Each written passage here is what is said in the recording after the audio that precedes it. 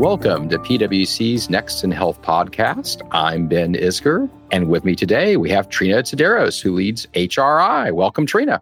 Great to be here.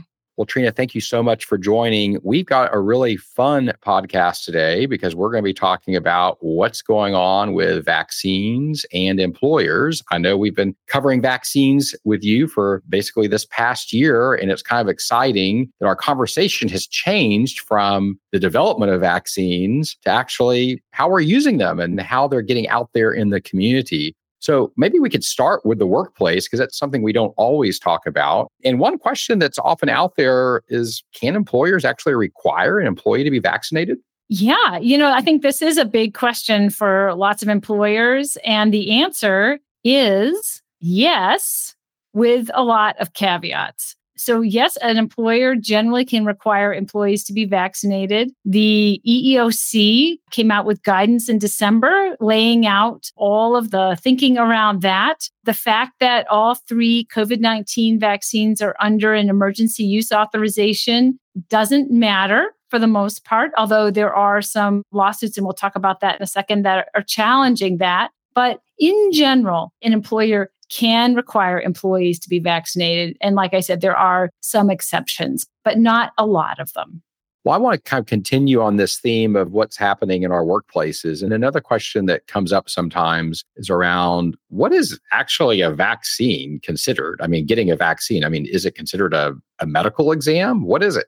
Yeah, no, it's not. So this is important because for the purposes of the ADA, it's important whether something is considered a medical exam or screening or not. If you want to generalize about why that matters, employers are generally not allowed to ask you questions that would cause you to reveal that you have a disability. And so here the question is a vaccine a medical exam? And the answer is no under the ADA. So this is sort of part of the decision-making around, can employers require you to have a vaccine? Yes. The sort of interesting little wrinkle there is there are almost always pre-screening questions, pre-vaccine administration questions that you're asked. And so in that case, those questions have to be carefully crafted so that they do not cause an employee to reveal or force them to reveal that they have a disability. And there are some caveats to that too. For instance, if the vaccination is voluntary, then answering those questions is voluntary. And so then there's a sort of a different outcome for that. And then also, if an employee goes to a third party, let's say a retail pharmacy, to get vaccinated voluntarily to fulfill a requirement to be vaccinated by their employer, then those screening questions don't have to sort of have that same kind of non-disability oriented orientation.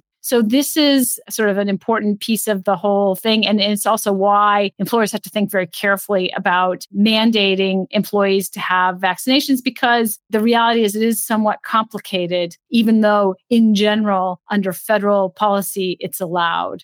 Well, our longtime listeners will know that the pandemic and the implementation of the interventions around the pandemic are often actually done by states and local jurisdictions. What it means is we've had a patchwork quilt of addressing the pandemic. Well, it looks like it's pretty similar in terms of what employers can do as well when it comes to vaccines and returning to work. So tell us a little bit about what's the role of employers vis-a-vis states and local jurisdictions.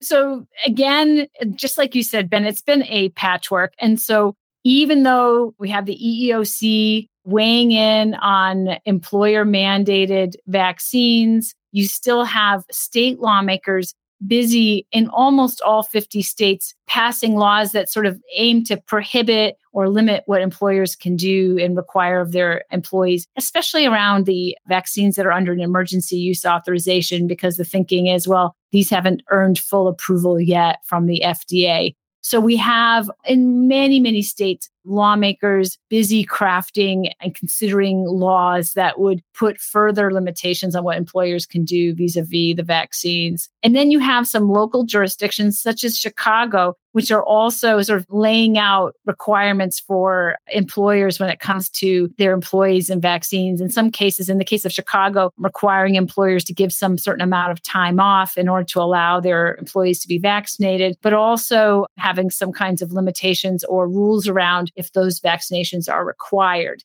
So like I said, it's really complicated, as all employment law is. It involves looking at what the federal policy is, the state policy, and in some cases, the local policy as well, to sort of figure out what is allowed and how those programs should be rolled out.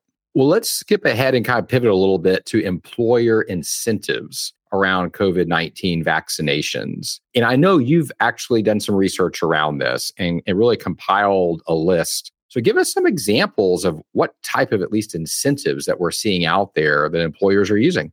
So like I said, it's very complicated to mandate vaccines for your employees, but it's not as complicated to offer incentives. And so what we have seen is a blizzard of employer incentives for employees to go get vaccinated. Everything from airlines offering vouchers to their employees and extra vacation days to get vaccinated. We see a large number of companies, hotel companies, restaurant companies, grocery chains offering several hours of pay for each dose that their employee goes out and has administered. We see stipends for vaccination, just cash, things like that. So we are seeing employers use the carrot more often than the stick so far. And we see just a huge number of companies offering this to try to get their employees, give them an incentive to go and get vaccinated. Well, the other issue that we've been covering are requirements for vaccination. And it seems to me that the universities or higher educations might be leading the pack in that. This was sort of interesting to me when I was going to look around and see like what employers are actually requiring their employees to be vaccinated with all the caveats and the exemptions considered. Universities were kind of the institution that seemed to be the furthest ahead with this. And so if you look at the list of universities that are actually requiring employees to be vaccinated, the list is quite long and it's actually across the country, although universities that are requiring this seem to be mostly located in Democratic-leaning states as opposed to Republican-leaning states. But that's a big generalization. It's by no means a rule in terms of where you find these universities. And the list is quite long. They are followed by healthcare providers. There are a handful so far that I found, healthcare providers, hospital systems that are now requiring their employees to be vaccinated against COVID-19. And this is a policy that a lot of hospitals have with the flu vaccine, requiring employees to be vaccinated against the flu for obvious reasons. You don't want to put your patients at risk of an infection when they're already vulnerable and trying to recover from some illness. The other is sort of a miscellaneous potpourri of companies that have put mandates in place, an airline, some miscellaneous small businesses, restaurants. But in general, we really see the mandates are more rare. The incentives are becoming more common. Well, I love the analogy to a potpourri. So let's take that wonderful smelling potpourri and let's put some data to it. And I wanted to just look ahead. The Kaiser Family Foundation recently released some survey data that you've been looking at. They kind of put some numbers to these ideas of incentives and what's going to get people to get vaccinated. So what do the numbers show? Yeah, so if you're thinking about carrots to offer, it turns out that it depends on the person. So some folks would rather have money, and so when Kaiser asked consumers, unvaccinated employed adults, whether they would be more likely to get a COVID-19 vaccine if their employer, say, gave them an extra $200, 26% said that would get them to be more likely to get a COVID-19 vaccine. White, unvaccinated employed adults, 22% said that they would be more likely to get a vaccine if they were offered $200. And 38% of Hispanic unvaccinated employed adults said the same. So you have kind of a range of about 22 to 38% saying the money would be good. Paid time off actually was more attractive for some folks. For Hispanic unvaccinated adults who were employed, 54% said, give me paid time off to get vaccinated and recover, and I'm more likely to go get the vaccine.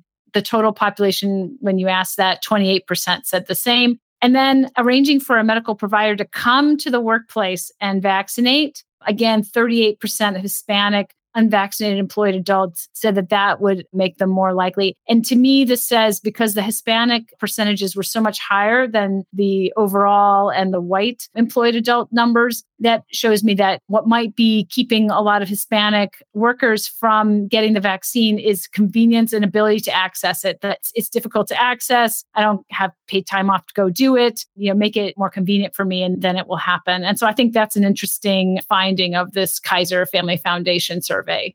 I was hoping our last topic could be around vaccine passports and where we are with that. And I thought it would be a great juxtaposition if you could kind of talk about where we are with the modern day vaccine passports, the digital passports, versus I know your interest in history of the vaccine passports of the past, and give us a little, compare contrast. So maybe you could start with modern day. Yeah, so we're starting with the CDC change in the mask policy guidance recently, saying basically if you're fully vaccinated, don't worry about wearing a mask indoors or outdoors, except for some cases. And so that brings up the question of, okay, how do you prove that you've been vaccinated? And the answer is you can carry around that little CDC card, or you can have a digital vaccine passport. And so we have seen these passports rolled out where basically the information is stored on your smartphone. Some retail pharmacies have actually made it easy for you to prove via their retail pharmacy app that you've been vaccinated. So we have these kinds of, I'd say, a mishmash of ways to carry your vaccine card electronically available.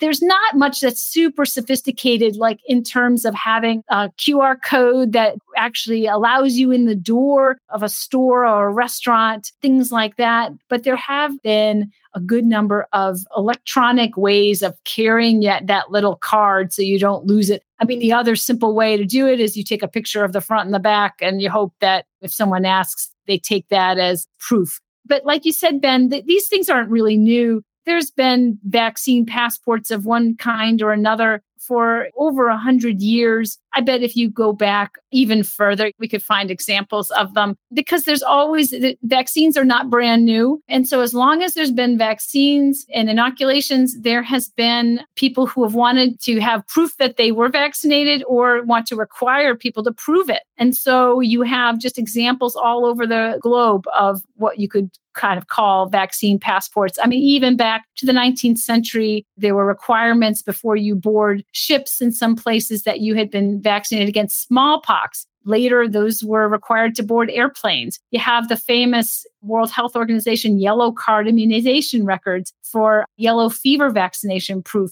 And other immunizations are often recorded on those yellow cards as well. I remember having one when I traveled abroad back following college. And so you have also, even less of a passport, but similar in the 19th century in the American South, yellow fever certificates of acclimation that proved that you had survived a bout with yellow fever and thus were immune. And that gave white Americans in particular who had been acclimated entrance to jobs and loans and things that other non-acclimated white Americans did not have. Of course, Black Americans and others, were completely shut out of that system. But these kinds of things, you could consider something like a vaccine passport or an immunity passport. So it's nothing new, but it's often controversial. And in the United States, the idea of a vaccine passport that limits you in some way is controversial. And I think, Ben, you've thought about this a little bit and done some research on that.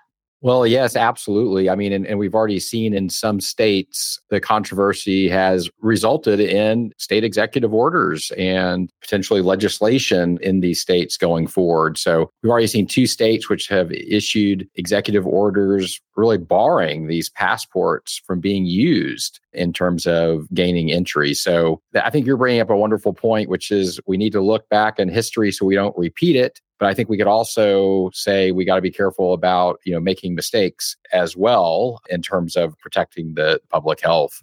Well, Trina, again, you've taken us through a lot of great material in a very short time period for our listeners. I think we really started out talking about what's happening with employers and vaccines and potential requirements around that. And then we moved from the potential stick to the carrot and all the types of incentives that are being offered. And there's quite a few of those. And then some of the data around those incentives and what makes people tick. And then right into vaccine passports, digital, but also a bit from our past. So thank you for bringing all that to us, Trina.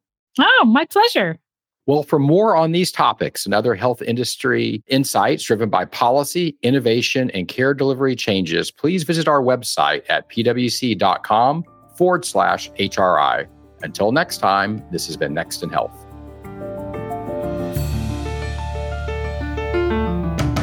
This podcast is brought to you by PwC, all rights reserved. PwC refers to the U.S. member firm or one of its subsidiaries or affiliates, and may sometimes refer to the PwC network. Each member firm is a separate legal entity. Please see www.pwc.com/structure for further details. This podcast is for general information purposes only and should not be used as a substitute for consultation with professional advisors.